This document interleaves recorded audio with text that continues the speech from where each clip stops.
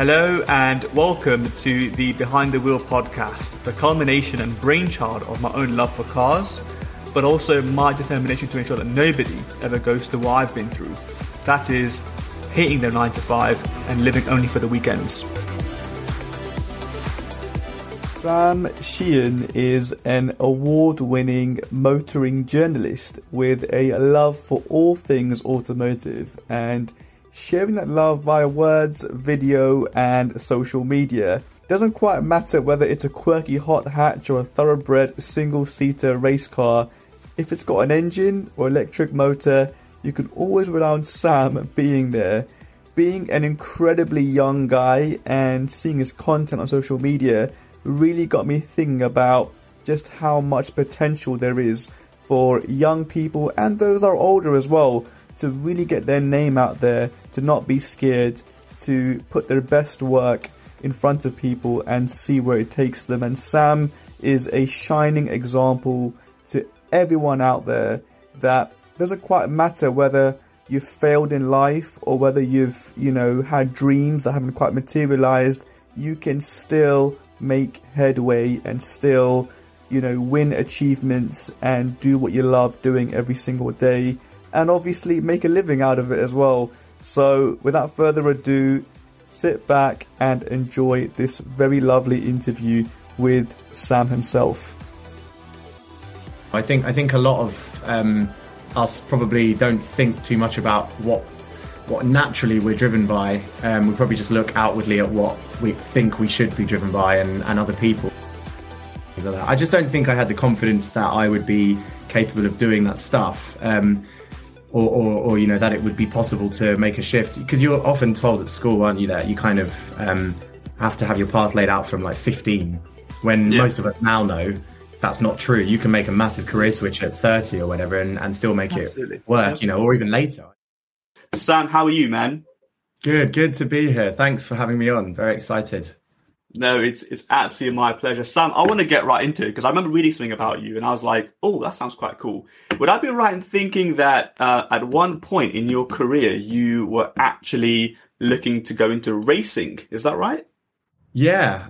In fact, there's a few of us in this industry which would probably openly and quite happily call ourselves failed racing drivers first and foremost, and then motoring journalists second. Wow. Yeah, I can think of a handful of names. I'm not going to say it because they probably won't like me calling them failed racing drivers, but we'd all say it. Wanted to be Formula One driver, did karting, was okay, won some races, did some British Championship stuff, but just wasn't funds. And I ultimately, when you watch Lewis Hamilton drive a racing car, I don't think I was on that level. So quite happy to say that I got as far as I should have, but yeah, run out of steam in my teenage years. Yeah. Just talk us through like the kind of moment that you kind of realized that, oh man, like this ain't going to go anywhere. Like how did that kind of go about? Like what was going through your mind when you were kind of going through that kind of place in your life? Yeah, well, I think a lot of people have this with many sports, and you're so zoned in. I was a teenager when I was doing the racing. It was pretty much from 10 I started. So then, and then it got pretty serious in terms of my effort and in terms of my parents' commitment to it when I was sort of 13, all the way up until just before uni at 18. So pretty much the main part of my teenage years, all those really important development years, I was so fixated on being a racing driver, I almost didn't notice the rest of the world. I did all the usual things, Wow. I had friends at school and studied, and I did all right at school, but I was very distracted all the time. There would be classes. I remember quite vividly them talking about, oh, you need to learn these skills when you go into the working world, and me thinking, well, that's not going to apply to me because I'm going to be doing some sort of racing. So the moment it became quite clear was it very much, I think I was 16 or 17, and it started to dawn on me that, I hadn't been picked up by that scout or whatever on the trackside, and other drivers were progressing. Some drivers of which I didn't think were that quick, but they just had the funding, were progressing, and it started to dawn on me. And the conversations about university at school, a lot of us will know at school, I went to this big, really good comprehensive in North London, and they were starting to really put the pressure on, like, got to start thinking about uni. And I started thinking, oh man, I'm actually going to have to listen to these guys. I'm going to have to start doing this. And, it wasn't a moment, but there was a gradual realization. And initially I remember being really disappointed about it. And I wasn't sad, but I was frustrated. I felt like I've been hard done by. But looking back, I had the greatest experience. Not many kids can have years of racing or competing in a sport like that. And so now I'm really grateful for it. But yeah, you know what teenagers are like. I was very grumpy about it. I wasn't too happy. Yeah. Ended up finding it. You know what? I mean, I often find this quite interesting, actually, in terms of like, how do you know when to give up, right? Like in the sense that, there's a fine line, right, between being stupid and crazy and just keep on going with it, right? And it's like, when you look back at that experience, how do you kind of justify that decision to not, if that makes sense? Yeah. Well, I think to be fair, the decision was made because funding in motorsport, as you might know, is the step from A to B and then B to C is like double your money. And if you can't get the sponsors on board, it's like an impossible task ultimately. I think for me, it was more, when I started to think about it, I realized, you start to come up with a plan B, don't you? I think instinctively as humans, if we sense plan A is not going to plan, you start thinking, how can I salvage something from this situation? And while that sounds like the biggest first world problem ever, I still had a great upbringing and I went to a decent school and had nice friends. But as a teenager, I was like, oh, how can I salvage something from this bad situation? And so I started to go down the route of, and one you're probably familiar with is just thinking, how can I just get a good job that pays well, that will enable me to have cars or motorsport as a hobby on the side. So I went down that route. So it was very much a plan B. How can I salvage how can I continue doing what I'm doing in some form, even though not as a professional? And unfortunately with cars, as we all know, money is very much at the center of that. You need money to enjoy cars typically. Yeah. Where does your love for cars come from? It was the same from the motorsport as well. My dad's a mechanic, so and he runs a little garage in North London. So he's the, I guess, the most grassroots form of mechanic, where he still gets his hands greasy and someone comes in with a problem and he doesn't replace the parts. He repairs a car if he can. Obviously, sometimes you have to replace parts. And so it was that his passion for cars and his passion for particularly sports cars and classic cars, things that make great sounds and smell nice, petrol smells and things like that. That all just passed down into me and watching Formula One and seeing Michael Schumacher just be dominant in cars, and of course also Top Gear TV. That I remember watching that for the early 2000s and being. It was very hard. I mean, I think something like 60% of the nation at one point were watching that show. So it was hard not to get all excited about it. Yeah. I mean, in terms of I know in our society, that there is this kind of this kind of pressure or this idea of what success really means, right? We often think about success meaning, getting a decent 9-to-5, getting a stable job, right?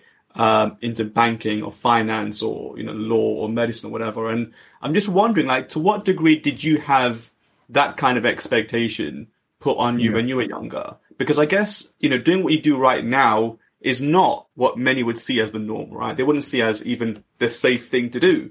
But did you kind of have that kind of expectation of doing what is perhaps not the most fun thing to do, if that makes sense? Yeah. Well, I think I come from a situation which I'd like to think it's unique, but I'm sure it's not. But because I'm mixed in my heritage. I'm half Indian, half English. So I had the upbringing, my mum's side. My mum is brilliant and was never overly pressured on me. Never said you need to go into a profession, but had a subtle hint of like, oh, think about professional careers and are you good at law? It was with love behind it, but instinctively would push towards proper business roles or something like that. And then on my dad's side, it was very much he was just like, do what you love, blah blah blah. If you want to be a racing driver or drive cars or whatever. So I had this kind of in my mind from as a child, I suppose.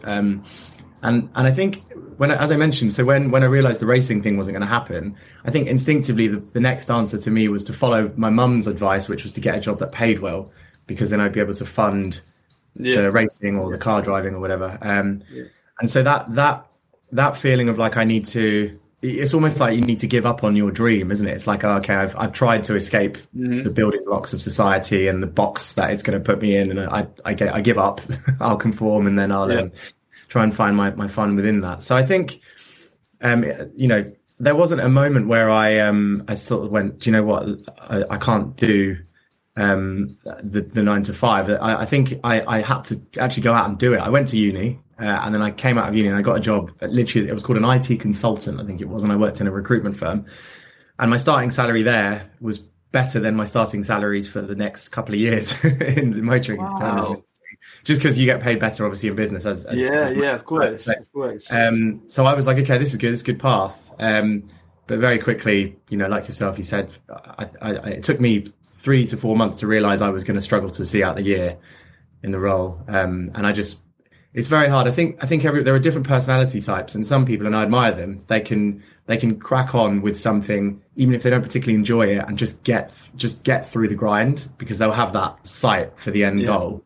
Yeah. And then there are people like me, and maybe yourself as well, who really need that fun and motivation on a much more regular basis. Yeah. The end goal can't be 10 years away. That's too far for me. I need to have the joy, or the endorphin button that has to be pressed almost daily.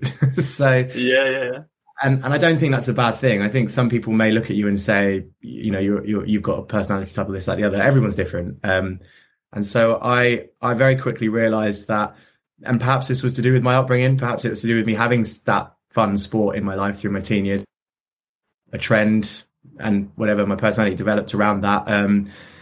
And so I very much now, and through the early years of my career before I really made the switch to motoring journalism, was always seeking those short-term joys and wins. It's just about trying to find a way of making sure that they're not. I think that's why social media is so powerful at the moment, in a good and a bad way, because people are getting those short-term kicks and joys out of that. But not necessarily with a productive end goal in it. So, in a very long-winded way of answering your question, I think I had to dip my toe into the real world a bit, like yourself, and I'm sure a lot of people do, to realize I just wouldn't be able to do it properly. And it's so competitive out there. You have to really be good at something to do well in it. So if you go into it half-heartedly, it's not good, is it? I think that idea of having to kind of dabble into stuff, I think is so important, because I think people have this kind of conception that, okay, I need to do what I love doing, so therefore I've got to wake up one morning and just start doing it. But actually, what I've found, like 35, 40 episodes in, when I speak to people on this podcast, it's actually the culmination of a bunch of, let's call them, failed experiments, right? Yeah. Where you've kind of gone into something and realized, oh, that wasn't for me. Oh, I'm going to pivot because this bit didn't work for me. And then you end up over time getting to a place where, like, okay, right, I think I found it. Okay. Or I'm pretty close to finding it. And then you start going in that direction. But I think in your case, what's really amazing is that you're one day and said, right, okay, I want to be working for Cinch, and, this is going to be my life. It actually was the result of kind of many different sort of avenues, right? Yeah. I go so far as saying failures, because I went into them. My university, I skipped over that, but actually at university, I went to Leeds. I had the best time ever. Honestly, 3 of the most nostalgic years in my mind. I look back on them with so much joy. But when it came to actually me learning the subject I chose, which was environmental management, basically it was very close to geography, because I didn't know what I wanted to do. Chose the most broad subject I could find. I just didn't have much passion for it after the first term almost, but just stuck with it because I didn't want to drop out of uni, and I'd made friends and I felt like I could pull myself through. But ultimately, it was kind of, in terms of an education experience, I didn't really make full use of it because I wasn't passionate about it. So I would class those, even though I got through them and kind of winged it on days and things like that, it was ultimately, it wasn't the most productive time. I could have done something much more productive. I could have studied, video editing and things like that, which would have been so beneficial to my career now. I don't regret any of those times, because I think you have to have those experiences to know that you don't want to go back to them or that. So true. It's such a good point. I think that often you have to feel the pain to then be able to kind of push you in the right direction. Because I know for a fact that, there's times that, as I'm sure you probably experienced, it's hard to wake up at 6, 7 in the morning sometimes on a Saturday or a Sunday, or, work as hard as you do until, midnight, whatever it is. But for me, like, I don't ever want to go back to the way that I was feeling a number of years ago. And that keeps you going. And I feel like, I I don't think our society looks at failure in the right way. I think that we think of failure as this kind of horrible endpoint, but actually it could be the most brilliant thing to happen to people ever. And I think we often run away from it as this kind of horrible thing to like not even experience. But actually, it's so important for our self-development, right? 100%. Yeah, I totally agree. I think we're living through good times now, and this is where social media is good, because you've got athletes like Lewis Hamilton, Anthony Joshua, who have, I mean, you know, Hamilton's failures are small, but when he does have bad days, he's really vocal about it on social media, and I really admire him. I'm so lucky. I got to meet him a few years ago, but in the most formal setting, so he won't remember me. I was just one of the 10 journalists in the room. But I think there are glimmers of that, you know, because like you say, the pressures from actual society, and especially from formal society like business and things like that, failure is often viewed in a very negative light, and if you don't bounce back from failure, sometimes it's your downfall almost, isn't it? And I think there are a few guiding lights out there, and I'm glad they exist, because I think they're really powerful. I always really admire Anthony Joshua and Lewis Hamilton and the dozens of other people out there who are very vocal about picking yourself up from failure. Yeah. I want to rewind back a second, just to your life. Obviously, you had this love for motorsport at a young age through your dad. You then obviously went into racing. That didn't work out as well as it possibly could have done for you. You then kind of decided to kind of go into what you thought would be, you know, the right thing to do, which was do the safe thing and go to university, get a degree. You then got a job in the corporate space. That kind of just talk us through, like, when you were going through that point in time in your life where you were at university, did you ever think at any point when you were at university, you know what, I'm not going to be that guy. I'm not going to be that guy who works in the safe space, and I'm actually going to end up doing something that I love doing. At any point, did that ever kind of come to you, or was it always like at that point, no, I'm going to stay true, do my degree, and get my job at the end of it, and then I'm just going to put everything else to the side. And if my love for cars appears in some way meaningful, it happens. If not, it doesn't. Like how mindful were you that you wanted to go into the car space at some point in your life back when you were at university? University. It wasn't. So I actually was part of the Leeds Uni Motorsport Society. Okay. Actually, funny enough, it was a society from a long time ago, but then it had actually ceased. No one was running it, and I think for a few years it closed down. And we restarted it. A friend and I basically restarted it, so it's really cool. Still running today. So it looks fantastic. But that was where I'd put all my eggs in terms of my enjoyment in cars and stuff like that. We used to do go-kart racing on a national level, as the same way you play football for your uni team. We race go-karts, and that was pretty much. I had come to the acceptance, I think, that was pretty much going to be my car racing, something joy. I was going to do something like that on the side while having a normal job. I hadn't considered, even and it sounds crazy probably, that even at university level at 20, 21, I hadn't really considered that maybe I could turn the car bit into a full-time role. It seems mad now, and actually I can't believe that is mad. That is really mad. I read car magazines and they make a shift, because you're often told at school, aren't you, that you kind of have to have your path laid out from like 15, when most of us now know that's not true. You can make a massive career switch at 30 or whatever and still make it work, you know, or even later. I know people who've switched into my industry in their 40s and are now really prevalent. One of them's a history teacher. I won't say, he was a former history teacher at school, and now he's the editor of a magazine. So it's like, you know, there's no you can be much older and still make these massive switches. But I think it came to me, it took a while. So I went into that job after uni, and then I, as I said, didn't enjoy it. And then I started sort of almost not panicking, but kind of thinking, God, how am I going to find something that I like? Because if this job here is paying me fairly well and I'm still not really enjoying it, what am I going to do? And I can't remember the moment, but something clicked in me, and I was reading a magazine. I think it was either a Top Gear magazine or a car magazine or something like that. It might have been Evo as well, because I was an avid reader of Evo. And I just sort of started thinking, I wonder how these guys, like, you know, how did these guys get into this role? They must have done a journalism degree, blah, blah, blah. And I started researching it, and I realized pretty much straight away, I realized you don't have to have any qualification to do motoring journalism. apart from the love of cars and a slight, and being somewhat good at writing, but you don't have to be an expert. You don't have to be a novelist. And so I think at that point, I was the moment I realized, and I was already sort of about to like leave this IT consultancy role.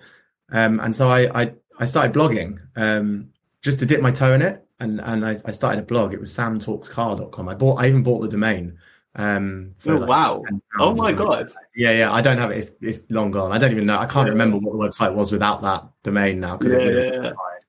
And so that was the point where I started to think maybe I could turn this into something, but also not feeling particularly overwhelmed and not thinking this is guaranteed to get me somewhere, because all I was told all along when I was doing my research was that it's very hard to get paid in the industry for the first few years. And I was like, oh, am I going to be skint for the next 10 years trying to make a name in it? And it's a big risk. It's a big gamble.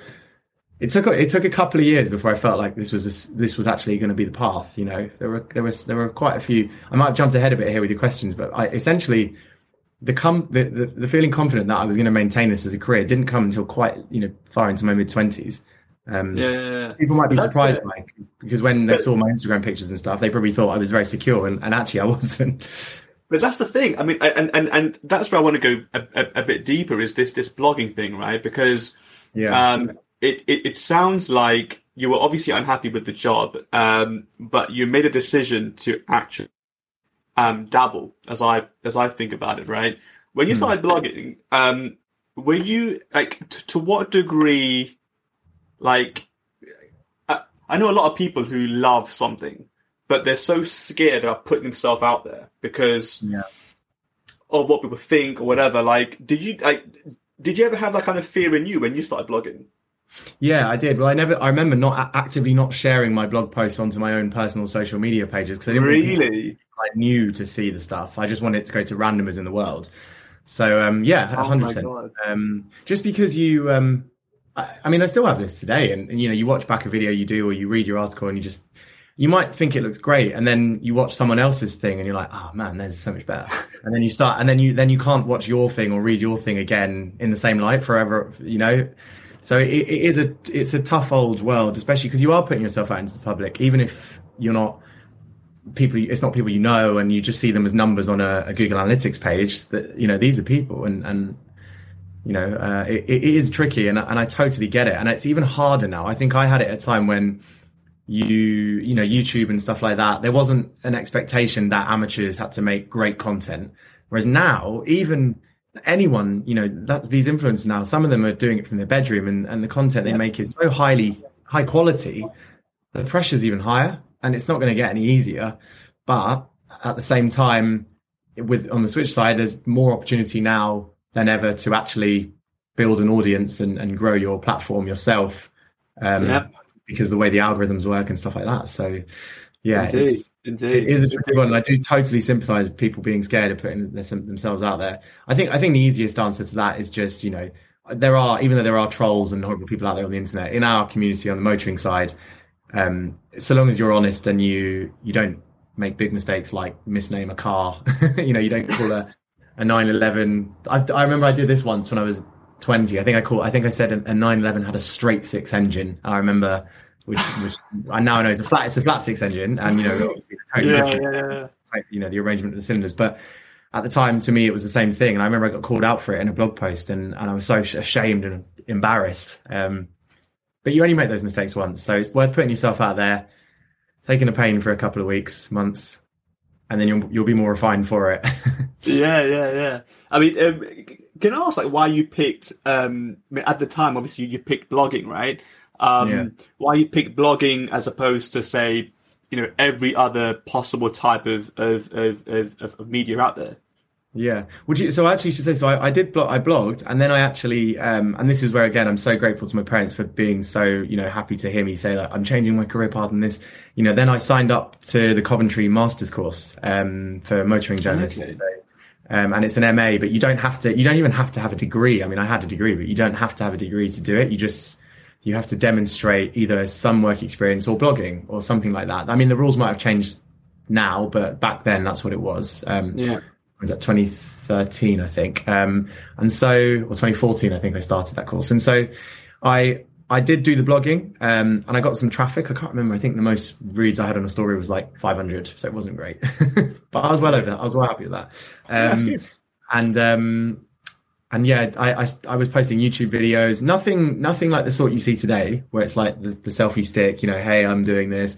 Just very, very plain. Like I'm doing a track day in my car, and then just jumped in and had an onboard video, and then I'd embed that on my blog with a written post about something.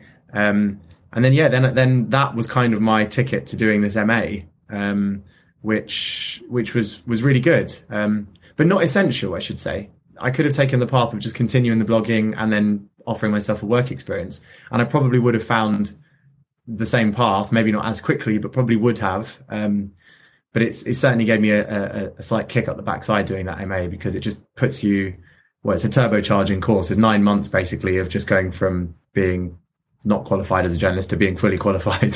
Yeah. I mean, I have to ask. I think this is an issue that many people face, is financial security. In the sense that you obviously went from a relatively high-paying job at the time for your age to then I suppose dabbling into a career probably wouldn't have paid you as much. I mean, when you look back at that, right? Obviously, it was a great thing that you were able to put aside the money for a second and just hustle and work hard.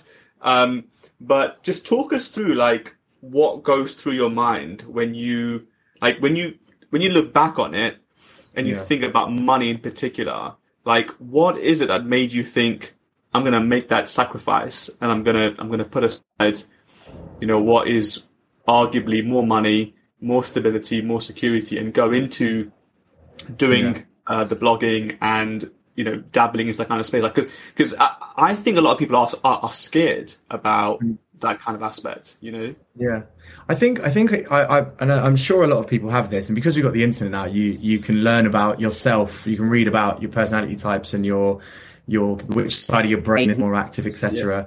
I think I realized in those moments straight after uni when I got that job, that the side of my brain, I can't remember which way around it is, but I think I hope I'm not making a fool of myself with this, but I'm pretty sure one side, if you use one side more than the other side, or vice versa, you're more creative.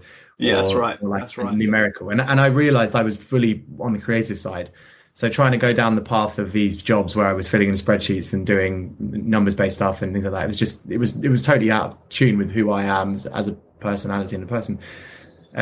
So I kind of thought, do you know what? And I started to view myself differently. And then when I viewed myself differently, I didn't feel... I'd worked in pub jobs during the summer, for example, and there were always actors and artists working behind the bar with me who were doing exactly what I was now thinking about doing, which was having a creative dream, but realizing you couldn't fund yourself with that creative dream for the first few years. And therefore you have to have a job on the side. And I did that. I got a job in a pub. And then when I went to do this Coventry course, I worked in the Union Bar, and I took up all the shifts I could. I was working as much as I could just to, and that that's a very common theme. I think a lot of us do that because it can sometimes feel a bit like, I'm not.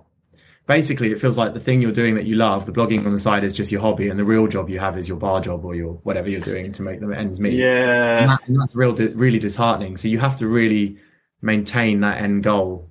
How do you do that though? Because you know what, Sam? It's the first time I've heard someone say this so openly. Because it's true. Yeah. Like when you got a passion, right? In some cases, like motorsport, or let's call them the non-traditional passions, right? There is no clear path to financial security and success when it comes to that passion. And so what happens is you end up having a day job to kind of fund that passion on the side, right? But something that I know I struggle with sometimes, and I'm sure many others struggle with, is, how do you take that passion as seriously as the day job, right? Like, for example, when you've got a day job, you turn up on time, right? You work as hard as you possibly can. But in your mind, because you're not being paid for the thing that you love doing, it can be to take it as seriously and be as committed and as dedicated. Is that something that you went through as well? Yeah, and also I was knackered. I remember. I mean, again, don't get the violins out for me. I was still living a pretty good life. I still, on reflection, it was a great period of my life, and I enjoyed pretty much every day of it. But at the time, I was tired. I remember getting back after a shift and my legs were aching, because anyone who works in a pub or a bar will know you're on your feet for how many hours. Your lunch break is never as long as it's supposed to be, etc. And so, I remember getting back and thinking, well, now I really should update the blog, and I should write something, or even, and by this point, by the way, I was already writing. Once I started the course in Coventry, I almost through the fear of failure, having had that year prior of thinking, oh my God, I really need to pull my socks up. I was really proactive with networking digitally, like reaching out to editors and deputy editors at magazines, asking for work experience. I never said unpaid, but knowing full well it would be unpaid. Yeah. And so that was what kept me going. It was the fact that I had multiple avenues I hadn't tried yet. I think had, for example, nobody responded to my emails and had my blog just fallen on its face, I probably would have given up eventually. I think there's only so much you can take, and thankfully there were 5 or 6 avenues to pursue. The work experience avenue, just making as many contacts as you could on this course, or I even wrote for a newspaper. I wrote for a Chinese newspaper, the People's Daily. It was like, just because, and that actually was through a family friend who was like, oh, I know you're blogging. I know someone who needs a UK reporter for some stories on cars. So it was just putting myself out there and having these tiny little bites occasionally, not getting into any rhythm. I'd get a job. They'd say, I'll pay you £50. Sometimes it was paid as well. So they'd say, pay you £50 and can you write the story? Which was great. I was always overjoyed to get paid. But then I'd have nothing for a month, and I'd be like, oh God, how do I keep up the rhythm? But it did come eventually. And I was very lucky, and sort of the next chapter in my life. And these chapters are already short. They're all, the thing that kept me motivated was each chapter was like a year. So I was very lucky in that regard, because you can go 2 years and not make a step, and you have to really keep at it. But Evo magazine, which I adored at the time, and I still think it's brilliant. But back then it was it had a list of my all-time writing heroes all worked there in one place. It was mad. Yeah. I messaged Nick Trott, the editor there, who's now gone on to do even more amazing things. And he got back to me and offered me some work experience, and that was the moment where I started to think, whoa, because these magazines are on low budgets comparably, and the staff aren't paid enormously well and things like that. These are magazines of passion rather than money, but it was such a prominent magazine in my life, and it was such an amazing place that as soon as I got that response email, I think it was like the bar job suddenly was fine, and the being tired was, everything made sense. I think I just had to network the hell out of my life, and then I got that big bite. It was the best thing ever. I often say this to young people: is find 20 people on Instagram and just DM them, right? And I feel like a lot of people are like, what, that's cool, but 19 of them might say no, or they might not even respond to you. Yeah. Right, but it takes one person to actually say, yeah, you know what? Yeah, I'd bring you in. And I think that it takes a lot of relentless hard work, but you've got to put the grind in. When you were messaging these people or emailing them, whatever, how did you what kept you going every single day? Because like you said, right, it took a relatively long time to finally get to that place where you've got the internship now and everything else. But what is that what you going every single day to keep going to the bar, to keep working, still keep blogging, still keep applying? What is that kept you motivated? I mean, the first thing was the love of cars, like yourself. I just love driving. I got this, I bought a Clio 182. By the way, I think it's a really good idea. And, sometimes it's very hard to convince more serious parents. I remember my mum being like, why are you spending, a couple of grand on this old Renault Sport Clio you don't need? But having something in your life like that, for me, that was the car, and I've still got it, and I'll never sell it because it's packed full of nostalgia. It's outside under a cover because it's wow. And and I use it once every few weeks. But that car, and anyone who knows me will probably now be going, "Oh man, he's talking about the Clio." But it's it honestly, having a way where I could remind myself how much I adored the thing I love, that was active and easily accessible to me. And I appreciate for some people they won't be able to access that, and you know, they'll have to find other ways. You know, even a couple of grand car is, you need a couple of grand for that. It's, you know, there are going to be people who are going to say, I can't get that. And so it's just trying to find a way to maintain your love day to day, to remind you. That's what did it for me. It was, I realized every time I drove a car and every time I read a magazine, I just was like, this is the best thing ever. This is what I want to do. And so when it came to writing that email, often I wrote those emails after a drive. I remember I'd go out for a drive in my car. This is before petrol was 180 or whatever it is now. It was relatively okay for fuel prices. Or I would watch a YouTube video with Chris Harris, who easily is one of my biggest inspirations, and Neil Carey, his videographer, who I'm now working with amazingly. Wow. You know, those guys inspired me so much.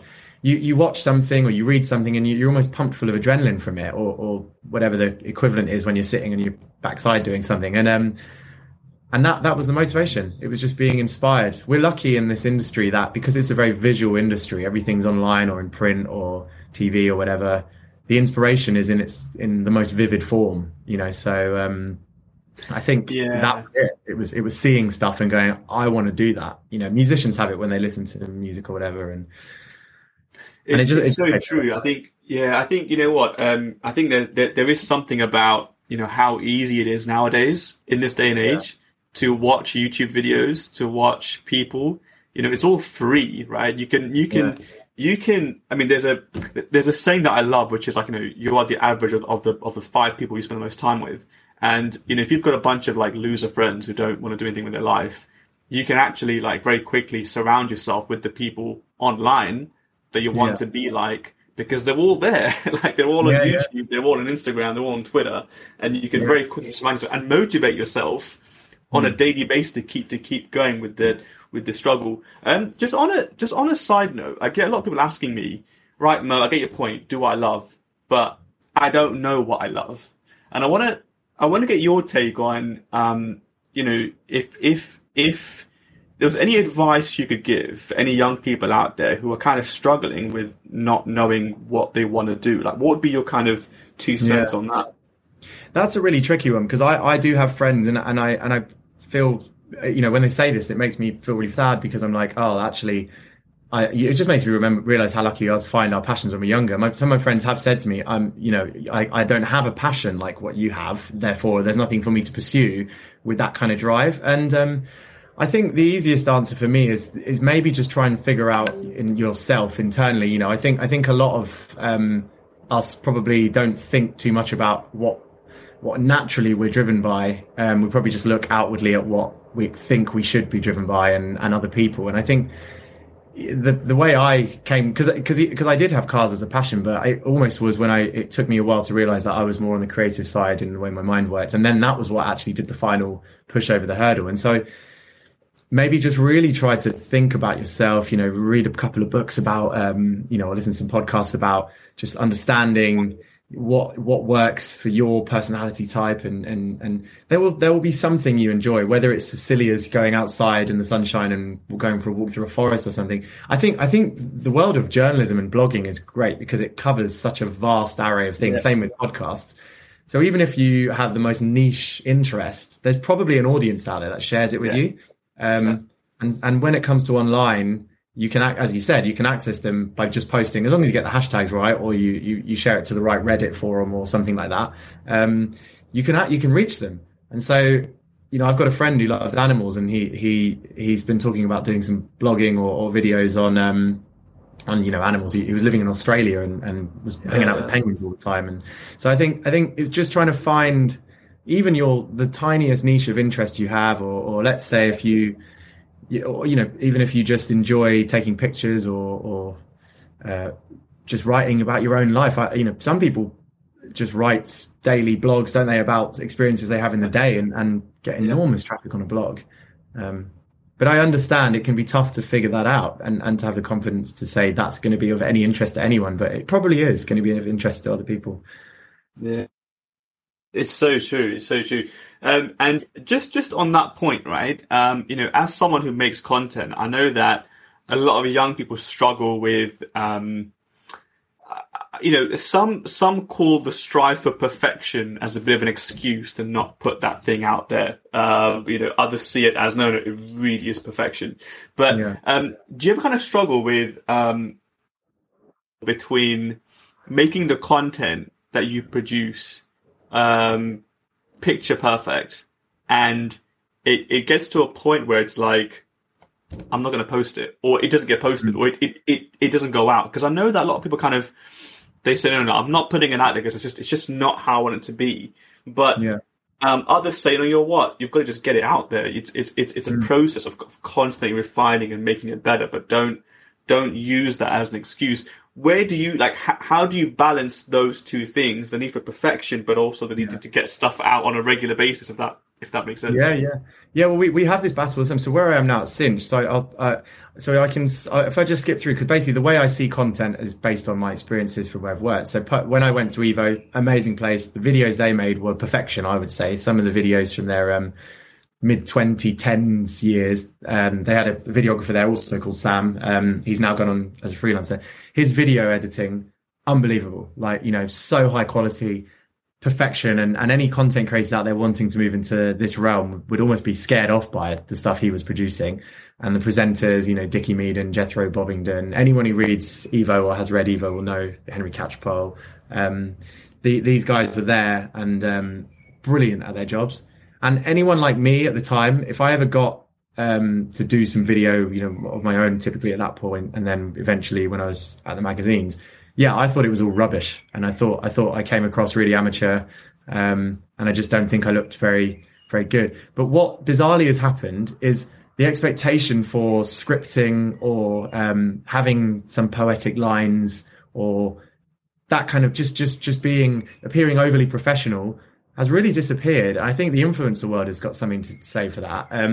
And although they don't get me wrong, I know people who make content that looks rough around the edges, but actually is very well planned and deliberately made to look a bit more honest. Yeah. But the expectation has changed now. And I think fundamentally what you need is just a good camera, good height. If you want to make sure you don't get that comment, has he or she recorded this on a potato? Because that will come up. If you have a bad camera. So you do have to invest in a good camera, but thankfully the prices are coming down all the time for the good stuff. And you just have to know your stuff in the car industry. We're so nerdy in this industry that if you misname a BMW E46 M3 as an E36 M3, it's only one number difference, but the piranhas are out there and they will leap at you. And if it's stored on the internet forever, they will continue to come, even in a year or two's time. Yeah. So make sure you get those facts right. Your camera quality is good, microphone as well, ideally, if you can, and be honest and be true. And I think what I've noticed is actually some of the content I thought was rubbish. I get them on Facebook memories. Sometimes it pops up and it says you posted this video 5-6 years ago, and I watch it back and I'm like, it was so rubbish. But you read the comments and people are loving the honesty in it, and they're like, you just strapped a camera to your to your helmet and you went for a drive on a track in this car or something like that. And people like that. So I think honesty is what matters most, and just knowing your subject and being passionate about it. Then when it comes to the editing and the angles you get and stuff like that, that's less important these days. It depends on the platform, of course. If you're posting to it reminds me of I remember talking to Abigail Andre, and she was like, the thing that she always tries to do, as you said, is be authentic and be yourself. And she was like, if you don't be yourself, then you're going to end up creating almost a prison for yourself, because then you have to act according to this particular person that you've created in your head, right? Authentic and just being real, and sometimes not being so overly focused on, the quality of the shot, and just being raw in some cases. It can actually just be quite... People actually want to see that, and I want to see your true self. I have to ask this because I can only imagine how, when you put yourself out there, Sam, and you start to put content and your face is actually out there, right? You obviously open yourself up to, I can only presume, horrible comments or people kind of trolling you, whatever. Have you ever experienced that? And how do you get past that? Yeah. Do you know what? The best place of learning I had was a place where I was confronted with that stuff very, very regularly. And that was PistonHeads. Fantastic website, pistonheads.com. Great forum, brilliant staffers who worked there. After Evo, I went to Autocar, amazing magazine, learned loads there. But PistonHeads was much more in line with what I dreamt about. And basically, that website, for anyone who doesn't know, it has an enormous forum attached to it. And essentially the website, even through years of not being funded particularly well by its previous owner and kind of neglected actually, just survived and remained this juggernaut because of the forum. People in that forum are car experts, not everyone. And if you're not a car expert and you want to join it, still go ahead. There's loads of great advice in there and stuff like that. But there are a lot of people in there who know. Some of them are generalists, but a lot of them are experts on particular car models and particular brands, etc. And as a journalist or as a media person or whatever, you have to be a generalist. You can have your interests in particular models, but you're writing about everything or you're talking about everything. So yeah, I had moments early in my years at PistonHeads where I'd write a story and make a very minor mistake, something that 99% of people would say, it's irrelevant to the title, the main part of the story, and it's this tiny little niche thing. I think I would say a car had magnesium in it and it had aluminium or something like that, and blah, blah, blah. Things that didn't really have a core input to the main angle of the story, but you would get leapt at and it would be like the conversation on the comments. Oh, and people would say, if you're getting this wrong, how can I trust this? And that almost was worse than the random comments I get on YouTube occasionally, like this guy's an idiot or whatever. Those ones don't feel so personal. They just feel very random. Right? Sometimes like that might even be a bot, it's so just generally trying to be insulting. But the ones where they actually say, you've made a mistake, you're not qualified to do what you do, those ones are the ones that actually really affect people, and understandably so. And the only way to come out of that is you firstly quickly edit the story if you can, change it and go back to them. Sometimes I remember a couple of times in my early years at PistonHeads, I'd edit a story and be like, okay, well, I've changed it now. And then the comments would continue saying, you've edited this, this used to say this, it didn't say that, it doesn't say that now. And I remember thinking, oh my God, there's people out there who actively are taking joy in seeing someone's made a mistake on an article. And so, the only way I ever had of getting through that was realizing that I wasn't the only one to make those mistakes. In fact, I watched a video only yesterday with Richard Hammond, I think on Drive Tribe or whatever's on YouTube he's on now. And it was him watching back his old videos from his younger years, and he made a mistake. He watched the video and he went, that's not true. I've made a mistake. I can't believe it. I'm so ashamed. Yeah. And I thought we all do it, it's just the problem is now is that because the internet, the reactions are so instant, about it within 10 minutes, It's not like the old print journalism days where it would take a letter to be written in and then you'd have the little box in the corner of the next issue saying, we made a slight error in this article, just to rectify, this is what we meant. That was a much softer way of feeling those moments. Yeah, it's so true. I remember talking to a YouTube a few months ago, and he was like, he comes from the print world, and now he's pivoted towards social media, really big in the Middle East. And he was like, social media is such a different game. Like, it's this kind of place where people are after right? Yeah. People are constantly, it's so easy to kind of fall down this road of, well, I've only got 12 likes on my post, so I'm going to just stop. Yeah. And I suppose like what I'd love to understand from you really quickly is, when you are putting yourself out there on social media for the first time, right? What would be your advice for those people that are getting started? And how do you get past this place of, well, I've only got 12 likes, so therefore my content just get past that kind of mindset thing, right? Yeah, it is tough. And the algorithms, likes do kind of matter when it comes to, the more views you get on YouTube, etc., the more likes or comments the algorithms then give that. It's all a snowball effect, isn't it? So it does matter from a technical point of view, but it doesn't matter from quality point of view, because there have been photographs. I'm not a photographer, but I like taking pictures of cars and things like that. And there are photographs I've taken that I'm really proud of. And I'm like, this is a great picture. Like, I like it as and I'm really critical of my other photos. And some of them do rubbish.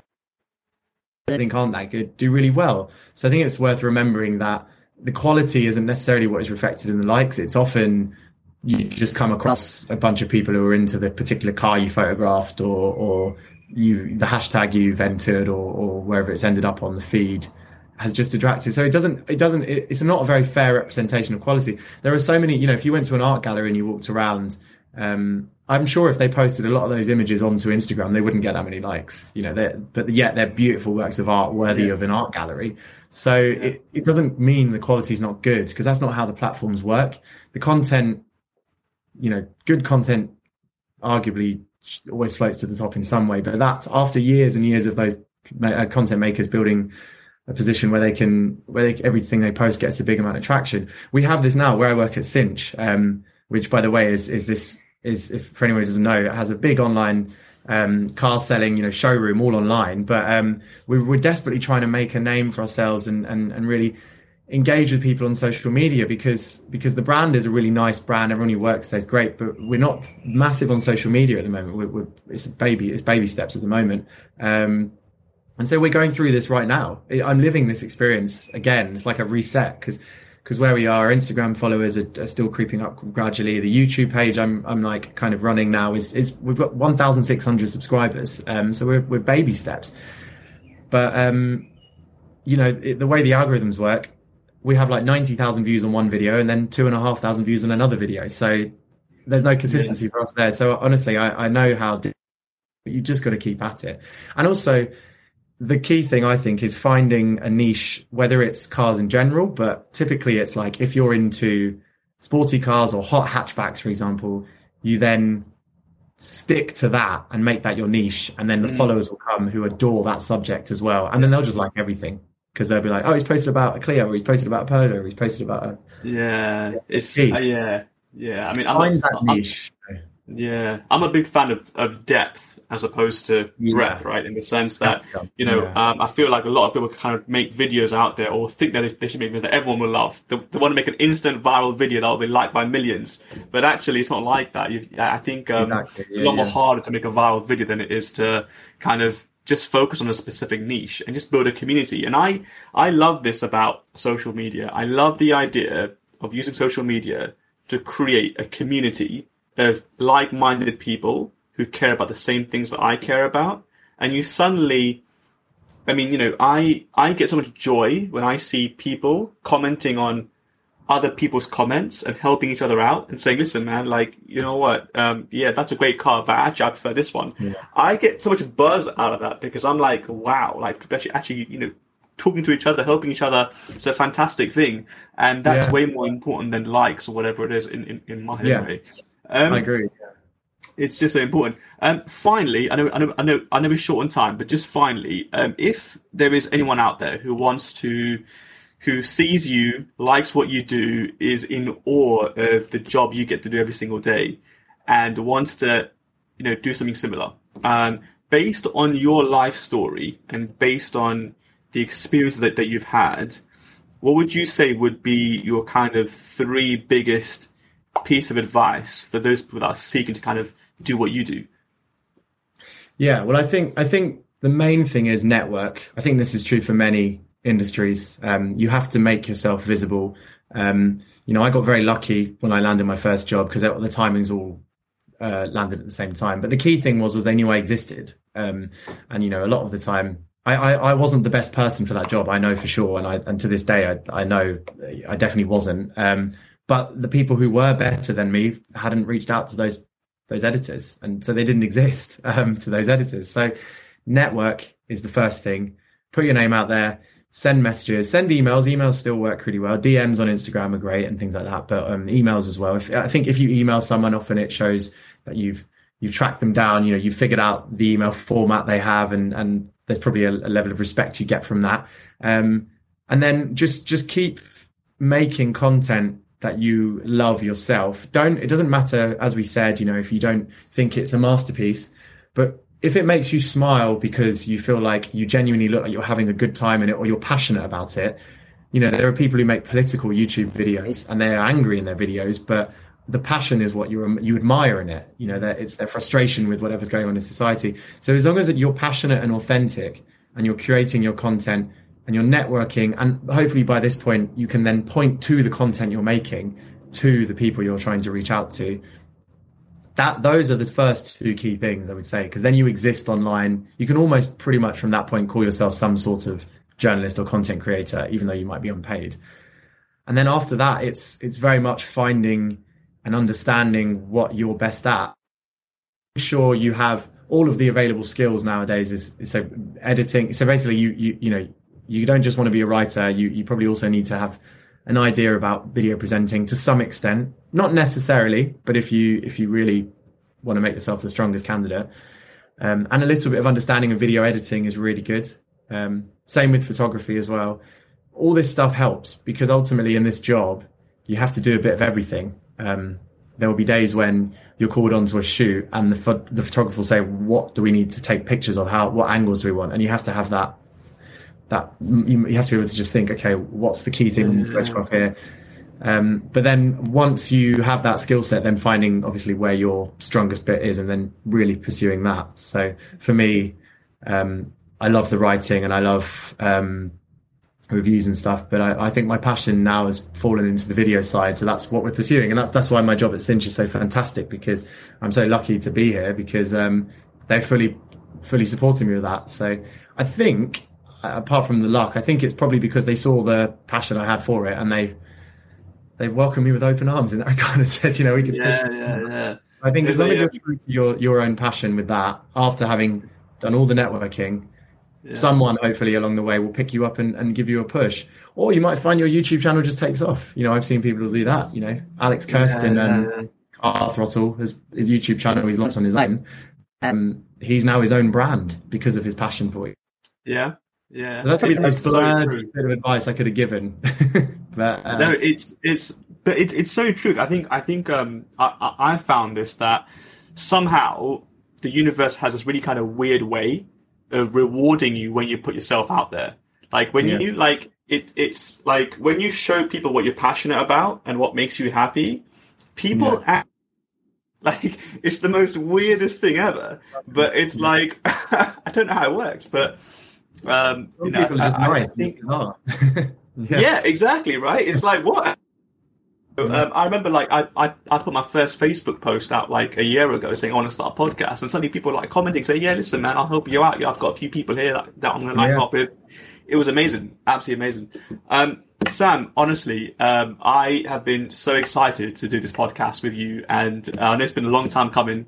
Thank you so much for your valuable time, for sharing your experiences. And you know what? I think that there's a lot of young people out there who will look at you and think, you know what, man, I would love to do what you do every single day. And I'm hoping that they can be inspired, motivated, educated through your experience. And hopefully we can see a lot more young people going out there and pursuing their dreams like you have. So thank you so much. Thank you. No, I really appreciate that. And sorry, just to put one plug in at the end, we're actually growing our team at Cinch. So anyone who's looking out for roles, whether it's writing or a video, there are some opportunities which are being prepared at the moment. I'm very excited to say. So I'd love to give back even more and actually bring people in onto the show. Fantastic.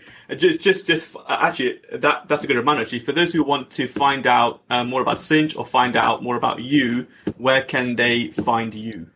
Well, so they can find me on Instagram. I'm at Sam Sheehan 55, as in the numbers, or YouTube. Ideally, if it's subscribe, we're desperately growing our YouTube channel this year. We've actually just signed up Yanni. Yanima is the influencer. Oh, wow. So we're expecting that to be brilliant. Yeah, and I've seen the first draft of the video we've got coming out, and it's quite funny actually. So I make a fool of myself on multiple occasions. So, which is great, I think, for the entertainment, I think. And that's on our YouTube channel, which is literally youtube.com/Cinch.